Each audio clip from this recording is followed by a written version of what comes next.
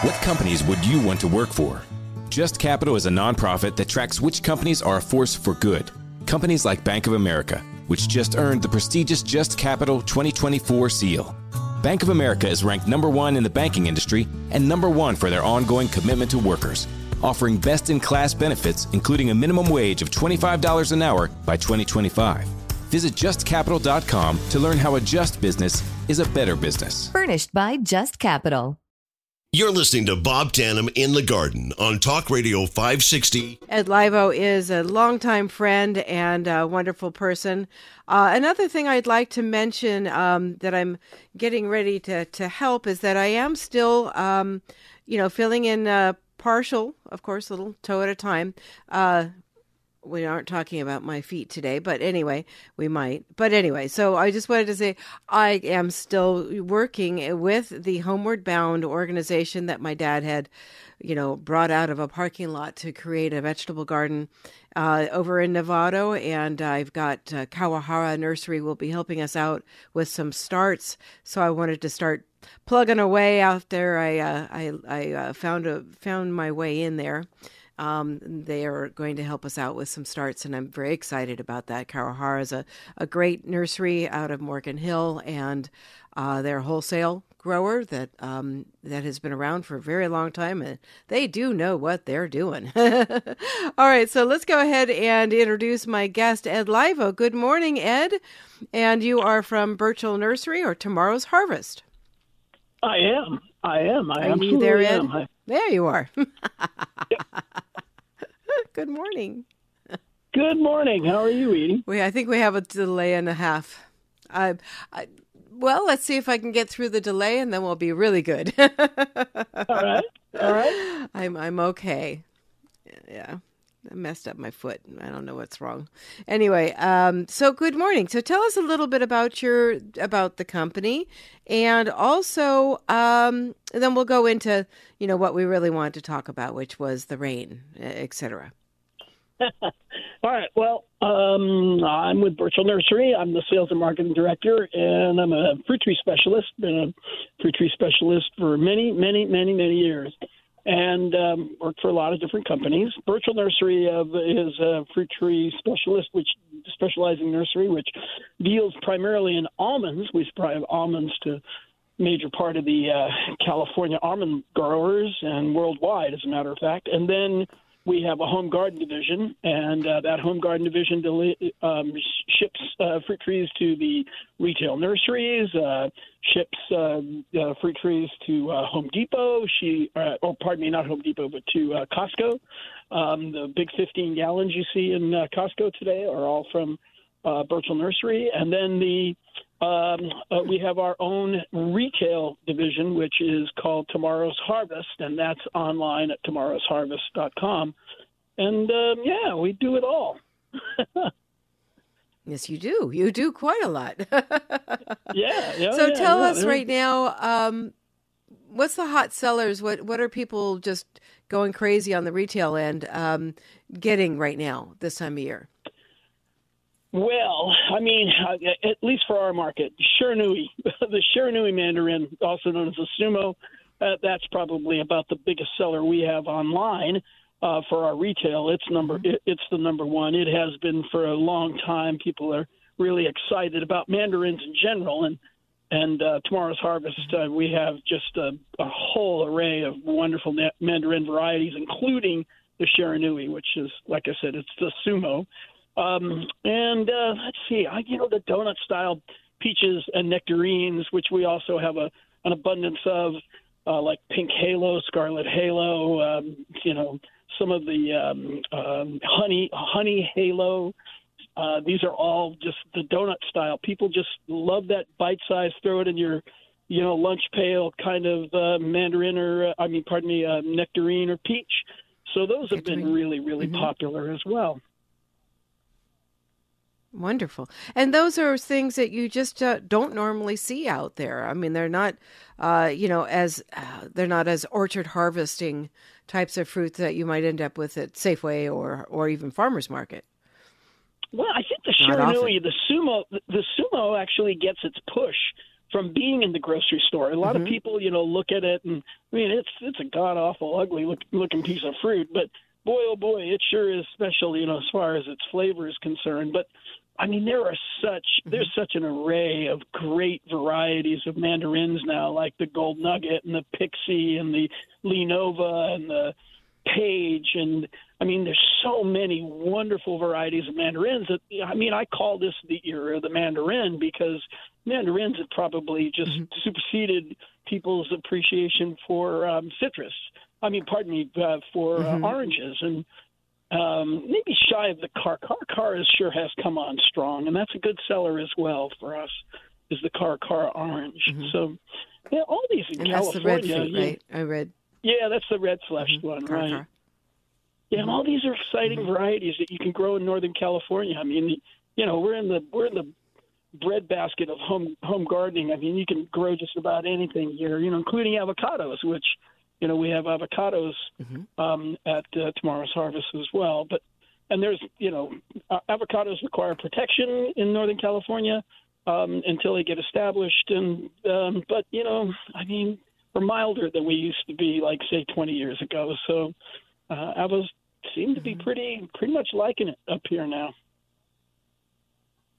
Are they are the citrus or the mandarins? Are they for? Let's go specific. The Shiranui is it a dwarf variety? Oh yeah. We grow on C35. Yeah, we grow on C35. They're all semi-dwarfs, not dwarfs. Semi-dwarfs. Most of the dwarfing rootstocks for citrus, even for deciduous fruit, I'm pretty critical of those as well. But most of those have their own set of problems, and so I'm not necessarily a fan of dwarfing rootstocks. Semi-dwarf, I can tolerate that, but man, if you want to control the size of your fruit tree, you just get out your own pruning shears and keep it any size you want to, and it doesn't matter what fruit tree it is. Yeah, I have a problem with my orange tree. It's a big one, and I'm sitting there going, "Oh, I just got to bring it down to size. I just got to. Oh, but look at all the lovely fruit on top, huh? I guess I'll wait." But if you never let it, I can't get the fruit on top. But oh well. But if you never let it get that size, if nice you always orange. just keep it small, then you're really in good shape. Yeah, too late. Anyway, I'll get there. Okay, so let's talk a little bit about the water situation. I know certainly we've always said, put your fruit trees up on a mound, make sure that the drainage is good, make sure before you dig a hole for a fruit tree that you fill it with water and see how fast it dissipates before planting. All of that wonderful stuff. Well, now we're in it. You know what I mean?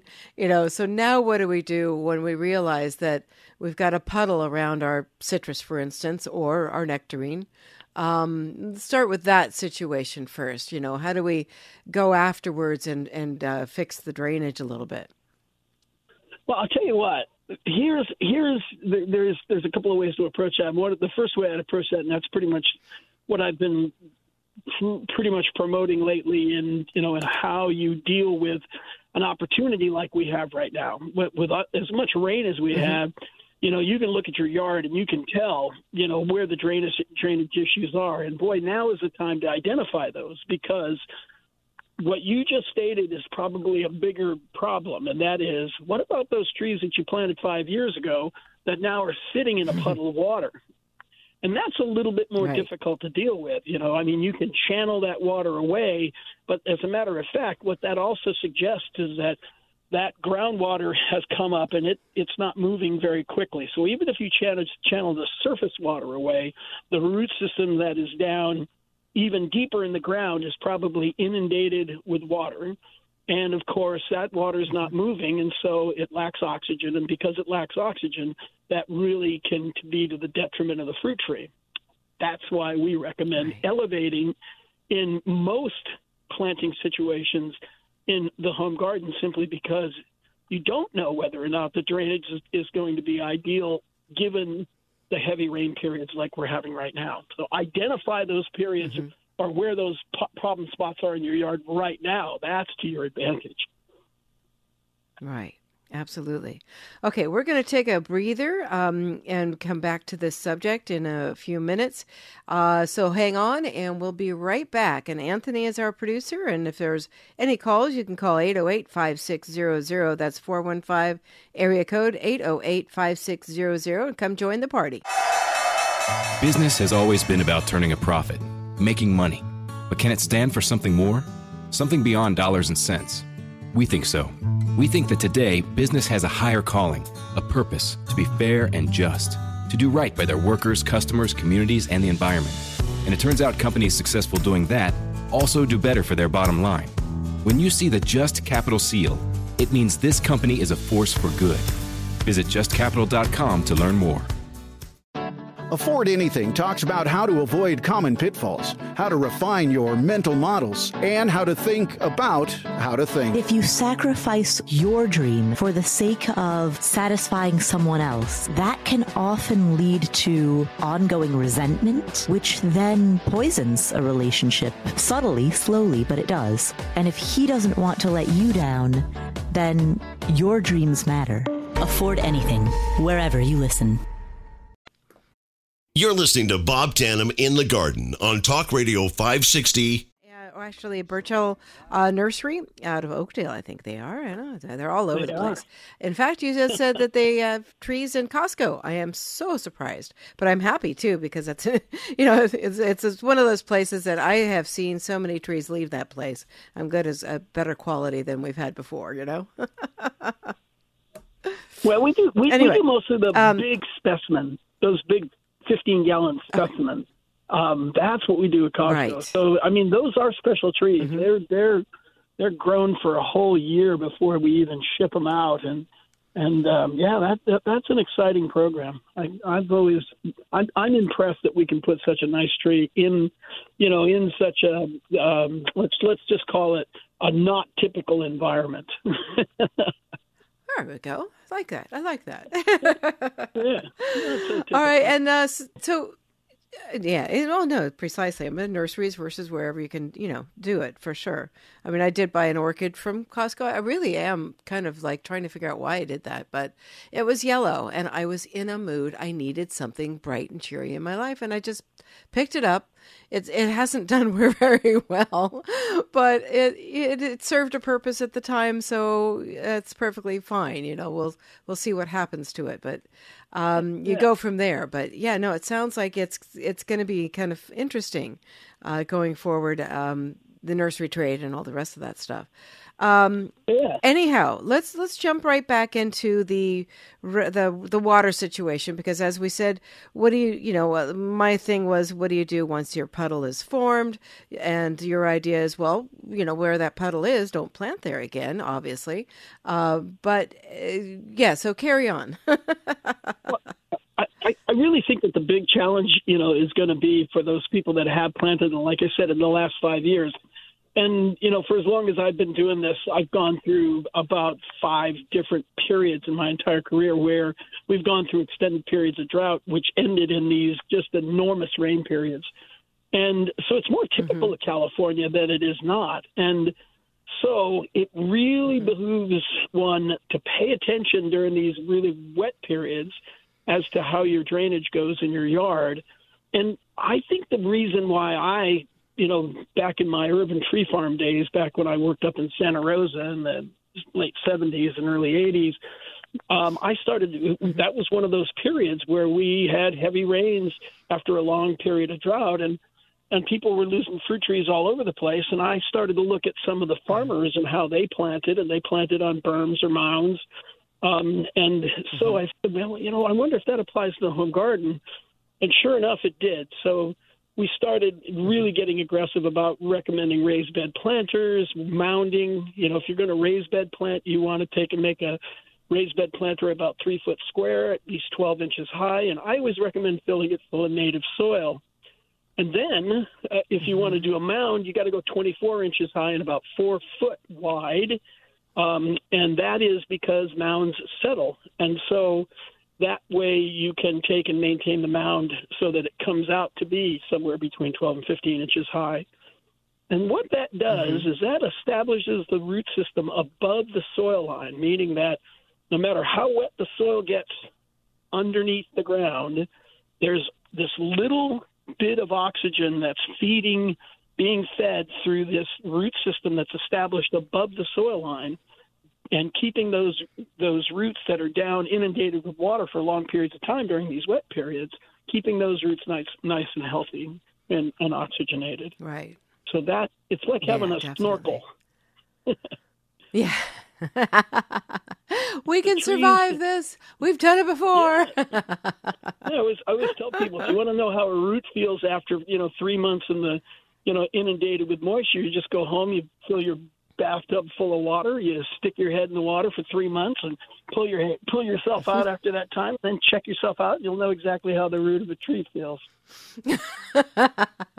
Well, I hope some dormancy has something to do with survivability, though. I mean, although I wouldn't wish this upon any evergreen, but I think it's the oxygen factor.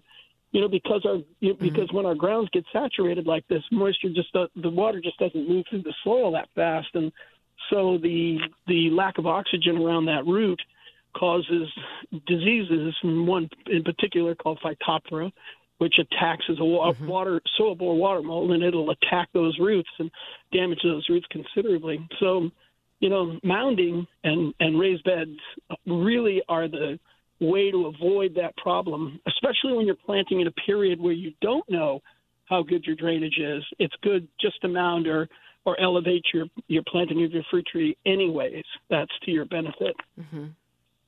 Right. And so what's going to happen to these trees that have been underwater for this winter? Like say, let's jump to something like an apricot. All the different problems that an apricot might have because of this type of winter. First off, the rain is happening while the plant is blooming. You were talking about your pluots or your pluots. The plum, whatever the proper name is. Anything, the pluots bloom early because they have that apricot gene in them. And so mine, I have a collection of them here at my house, and they all short of Flavor King wasn't in full bloom. Flavor Queen was not in full bloom. They don't pollinate one another, though, unfortunately. But Dapple Dandy and Flavor Supreme were in full bloom right when this last batch of heavy rain came through. And so consequently, I don't know if I'm going to get any fruit on those two varieties. But the Burgundy plum I have started to bloom, and it's got a really unique physiology where it actually, when the weather gets nasty, it just quits blooming. And so I love the Burgundy plum for that reason, and I also love it because it's a great pollinator for all of my favorite pluot or plum apricot crosses.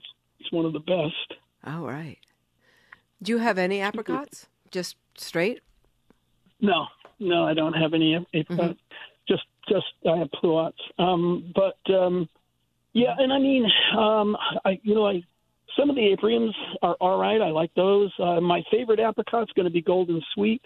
That's got that gene that actually says, if the weather's nasty, it'll slow down blooming. And I don't know. Do you remember Nancy Garrison? She used to work down in the Master Gardeners down in, I believe it was Santa Clara County. And I've heard her name, yeah. Oh, she's a fabulous woman. She's retired now from the Master Gardeners. She turned me on to Golden Sweet back when I was still with Dave Wilson, and I tasted it, and she told me how productive it was at her house, and then I kind of kept up with it year after year, and I don't tell anybody about this because at that time I was with Dave Wilson. Well, now I'm with Burchell Nursery, and we have the Golden Sweet, so I want everybody to know that it's a real dependable variety and delicious to boot. And then an apricot's definitely the White Knockout is absolutely one of the best apricots I've ever eaten, and so that one should be a part of my collection. It's not, but it will be. White Knockout. Andy Mariani, my dear friend down in Morgan Hill, that's one of his favorites. And so we just get really excited when the white knockout's ripe. Tis almost the season. Well, we don't know what will happen with the season. This rain has been torrential in so many ways. I mean, it's been much heavier than than recent years of rain. Of rainy years. So I feel that it's definitely the flower knockoff. Oh, sorry. Go ahead. I think it's a blessing, though, because if you think about it, I mean, we were right on the precipice of being in our fourth year of really, really severe drought.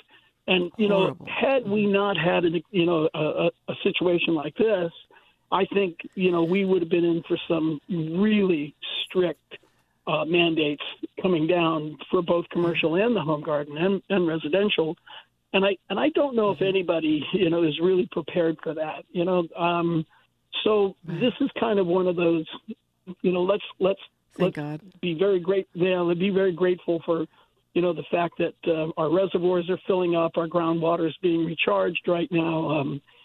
So we'll get a little bit more time to think our way through living in a dry state like California and how we're going to go forward and how the municipalities are going to deal with that and how the commercial growers are going to deal with that. It's a big challenge, and I think we're all aware of how serious it is in California. Yeah, we're all in it for sure. Definitely. Mm-hmm. All right. If you don't mind hanging on for the whole show, because this is so much fun talking to you. So I always have questions for you. We'll take our extra break here. And then we'll have another one at 1:15, just so you guys can plan ahead, But in the meantime, if you've got a question for Ed or me or what have you, feel free to call and interrupt us anytime at 415-808-5600. That's 415-808-5600. And we'll be back after these wonderful sponsor messages. This is Bob Tannum in the Garden on Talk Radio 560 KSFO. And, that's the show I'm doing. I'm going to keep the name. And I have my guest on with us this morning, Ed Livo from Tomorrow's Harvest and Burchell Nursery. Actually, more Burchell Nursery and Tomorrow's Harvest is part of the company, the retail and the wholesale and the wholesale retail side of it all. Welcome back, Ed. I don't know what we're doing. What are we doing? Yeah. All right, so well, we're carrying on. Well. If there is a, did I don't know. I just kind of bumbled around there and got somewhere. I don't know. I did want to let Anthony know. Anthony is my producer this morning. I think David hopefully will be back next week, and I miss him dearly, but I also really like Anthony. And just so you know, I don't see any calls coming in on my call screen, so if there are one, you can interrupt us anytime as well, Anthony, okay? Great. Okay, that's the third wall thing or whatever you call that. A fourth wall? What am I doing? Anyway, Ed, so good morning. Yeah. Tell us a little bit more about... we were talking about the drought. You were going on about how we are preparing ourselves because we have been through such a savage drought. I don't know what to use that word all of a sudden there. But it was pretty horrific. It is pretty horrific. Absolutely. It was. I don't think. Sorry. Go ahead. Like I said, I was just going to say, I don't think. People don't really realize that, if we had the the late 70s drought again right now, and it really was a little bit shorter rated, we'd be in really bad shape right now. And so, there's just all these different things going on right now that actually are playing in our favor. And I'll tell you what, I'm more grateful than anything. I'll take of years not getting my Flavor Supreme Pluots, to get some water back in the reservoirs. And the groundwater. I think that was where I was going to go next, was the groundwater was so severely impacted. And we really have no clue how much these cities were built up on top of aquifers. And then to allow those aquifers to, I'm not pronouncing it right, to sink, is going to be a devastating effect that we really haven't even taken good look at yet. That was bad. So trying to replenish them, I mean, we hope that the structure's still there.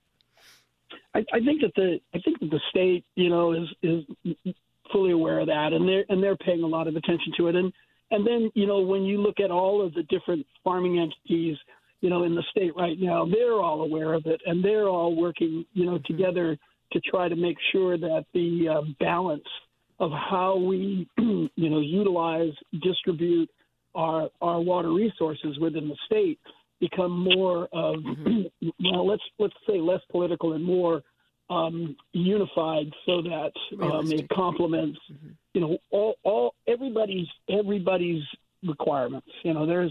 We just have a lot of people in the state. We have a lot of great agriculture in the state, and it takes good cooperation and negotiation, amongst all of the people concerned, to make sure that our water resources are managed correctly, and then, of course, delved and delivered fairly. Yeah, absolutely. And of course, this cold snap is something that's very interesting as well. This is something I don't ever remember. I remember when I was a kid that you would always kind of possibly get a snow flurry in strange areas, in December, late December, January. January was always the month. And then, then it turned into January being paradise weather. And then all of a sudden, now we're back to, what is this? It's almost, what month is it now? It's March, and it's cold. Yeah.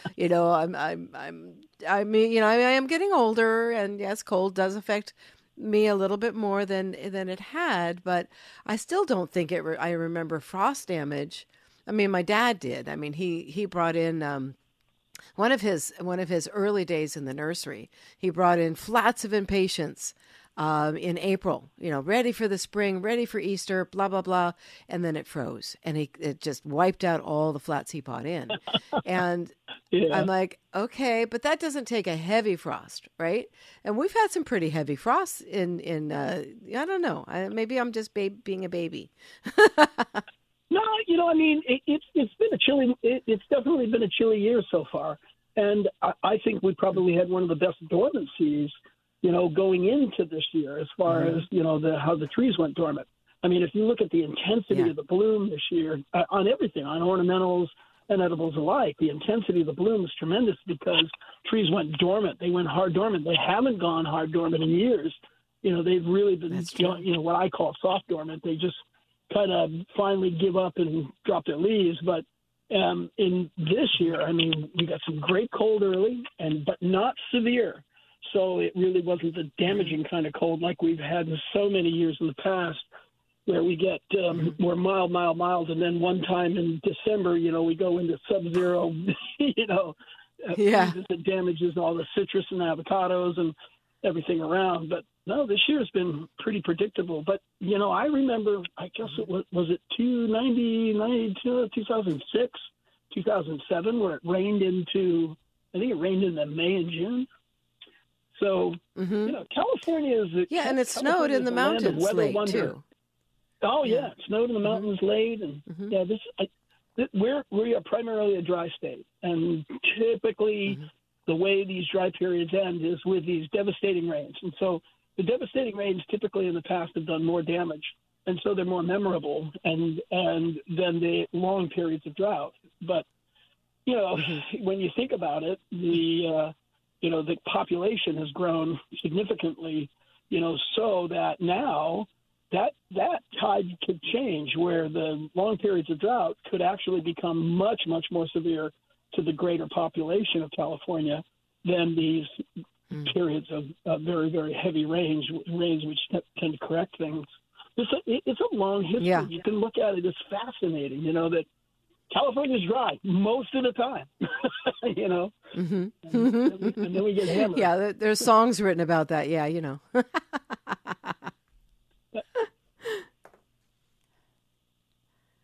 Yeah. Okay, so that's good.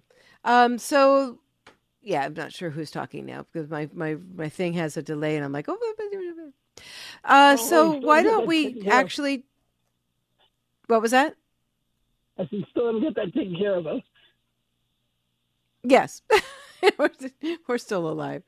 All right. And we do still have, we have opportunity to answer calls if people are interested. It's 808-5600. Ed and I can chat the whole hour, but we're okay with calls as well. That's 415-808-5600.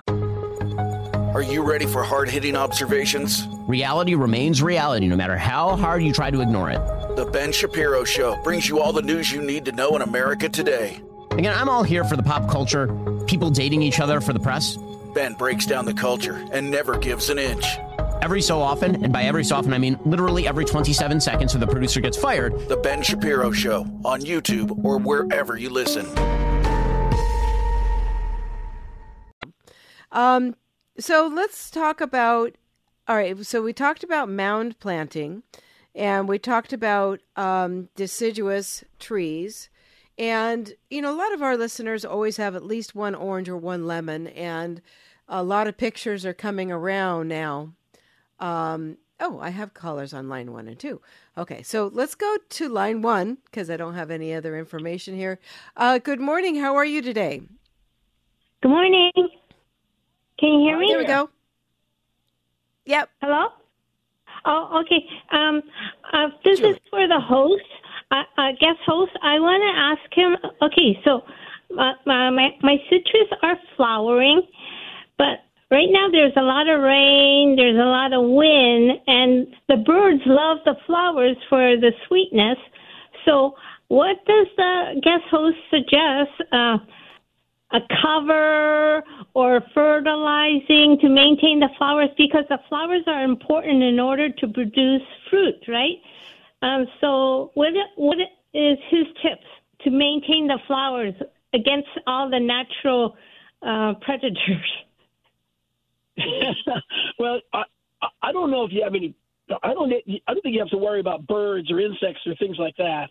And citrus is mostly wind pollinated anyway, so you really want to just let the plant do its thing, so to speak.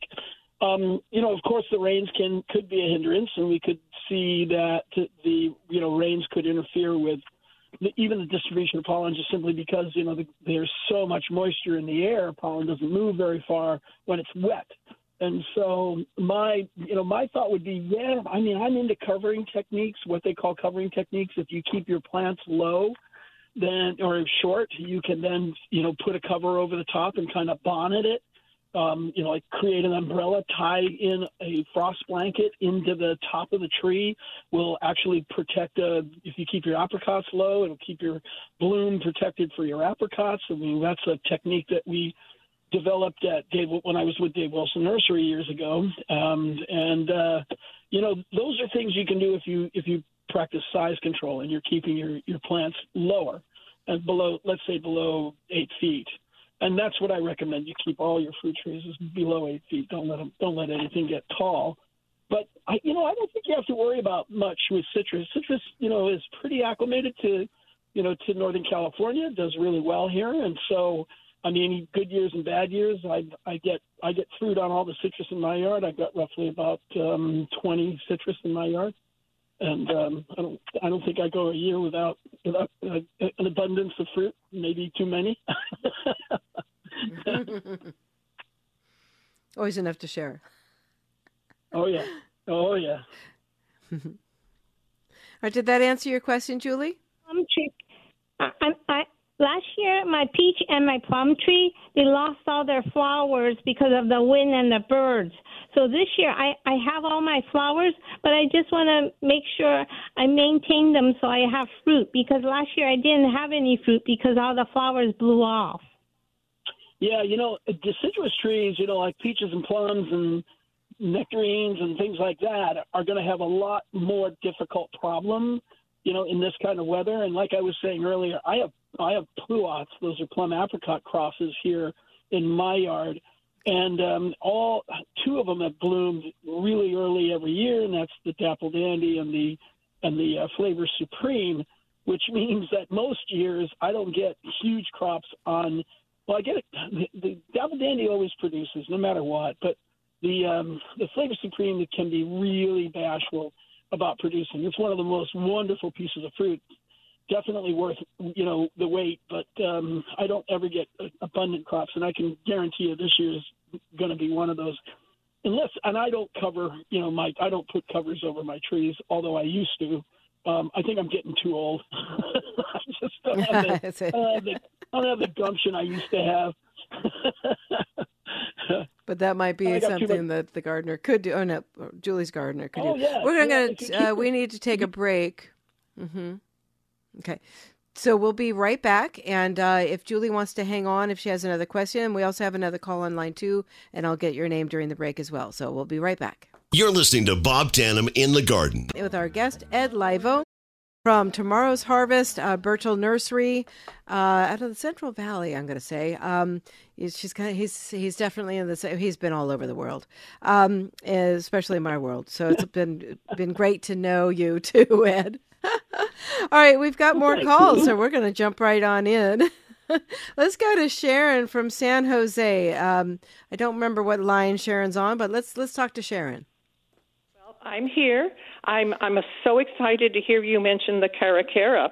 Our kids came from San Luis Obispo area and brought us one, and she said they're a local orange, and so I don't see them here. I live in South San Jose, so I'm very excited to hear more about this orange.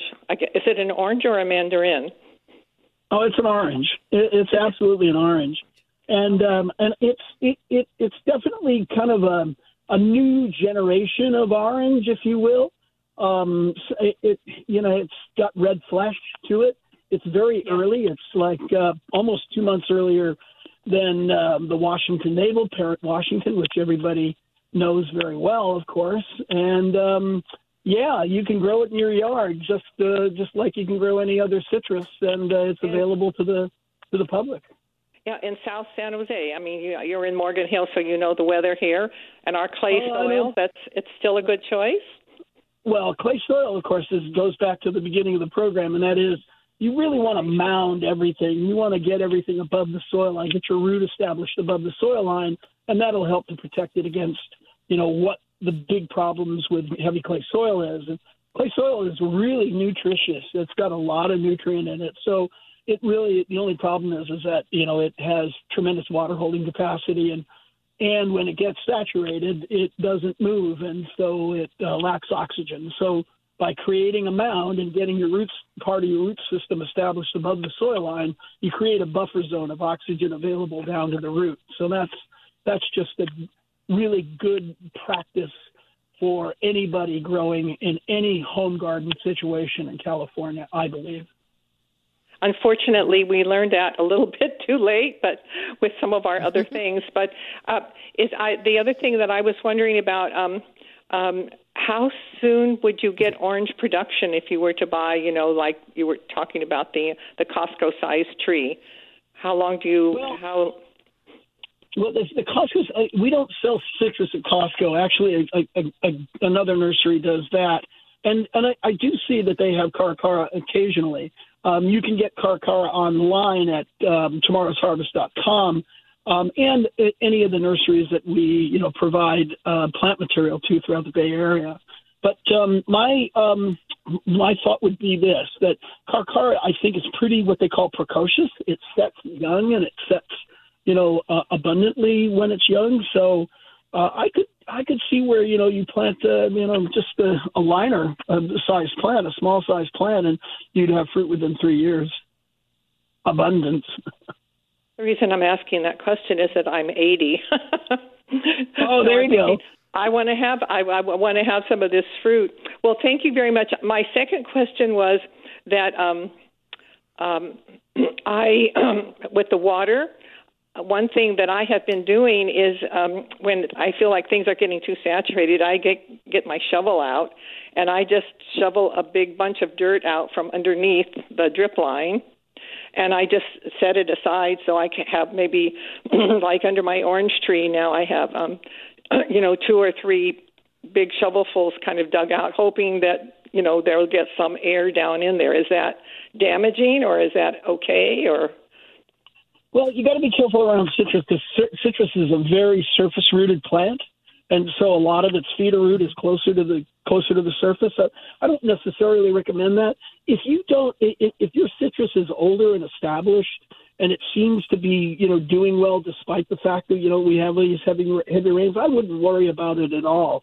There's something to be said about plants that have, been in locations for long periods of time. And despite the fact that, it looks like it's the worst place you could plant a plant, the thing seems to be thriving. I wouldn't question that. That's probably, a waste of time. But I think, moreover, just pay attention so that anything you plant going forward isn't, subject to that and getting established.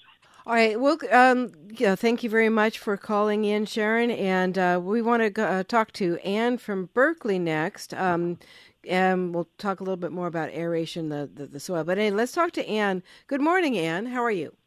Good morning, Edie. I'm doing a lot better.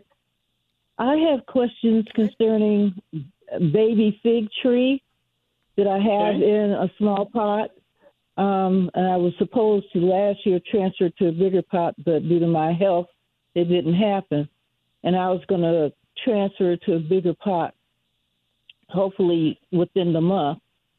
I did have figs on it last year. The squirrels and the raccoons got it. But we could see, I could see it, but I couldn't get out there. My daughter was too busy too. The next thing we know, they were gone.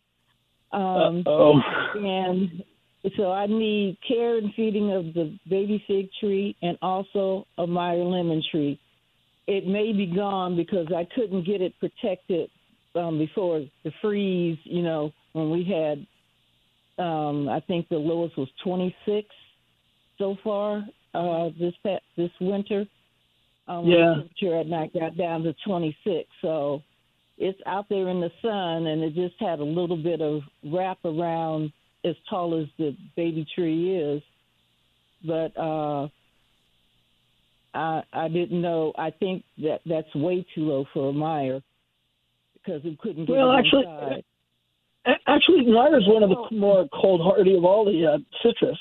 I mean, it rates right up with the Owari Satsuma mandarin, which is probably renowned as being one of the most cold hardy. But I think the most important thing is that plants be hydrated, very well watered before they go into these cold periods, and definitely if you can provide some kind of protection like a frost blanket thrown over the top of the tree, of course that'll buy you a few degrees as well. And as far as transplanting a fig is concerned, I mean, I've got figs in containers here that I've enjoyed for years. Figs are great container plants, but they do need to be shifted pretty regularly, like once every 3 years. And so, I would just recommend that you just do that. Just go ahead and shift it into the next container. Rough up the roots real good when you're shifting it so that the root expands into the new soil quickly. And I think that figs are great. Could you tell me there is clay soil here, but should I mix that with bagged potting mix? No, not at all. No, just go with straight potting soil. Don't even bother putting any kind of regular soil in it at all. The potting soil is just that. It's formulated for growing plants in containers. And I mean, citrus loves being grown in containers. It doesn't need anything special at all, really, except for being fed regularly, which of course figs do too. But and I think that if there's any plant that's ideal for container growing, it's definitely the citrus, any citrus. And Meyer lemons are probably one of the most popular container grown citrus in the world. Oh, we've got another call to finish up our hour, and thank you so much for calling in, Ann. I always get calls at the end of the show. Hard to rush them around. Let's go to Gary, and he's got a rainwater recycling question. Hey, Gary. Yes, this is Gary, the Turtle Rescue in Castro Valley, and your dad knew me pretty good. I'm sorry he's gone. I'm getting up there too. Anyway, I've got 3,000 gallons of water collected so far from the rain. And I've got a lot more left that I've got to do something with, and I wonder whether I can dump it down my wellhead. Yeah, I'm sure you could. I don't know why you couldn't. I mean, and what are you doing? Rooftop water collection? Is that what it is? Yeah. Well, it's not drinking water. It's used for the animals to drink, so it's not a problem. Okay, all right. You're doing it. Okay, I get it.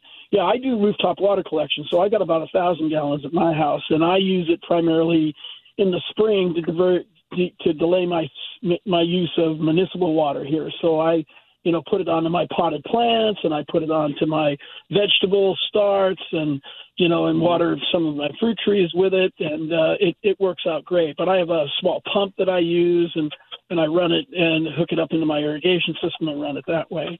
But I wouldn't see why you just couldn't dump it in your wellhead. No, it may very well fall out of my realm of expertise, Gary. Though, ask at the well expertise company, but it doesn't sound like a bad idea at all. No, it doesn't.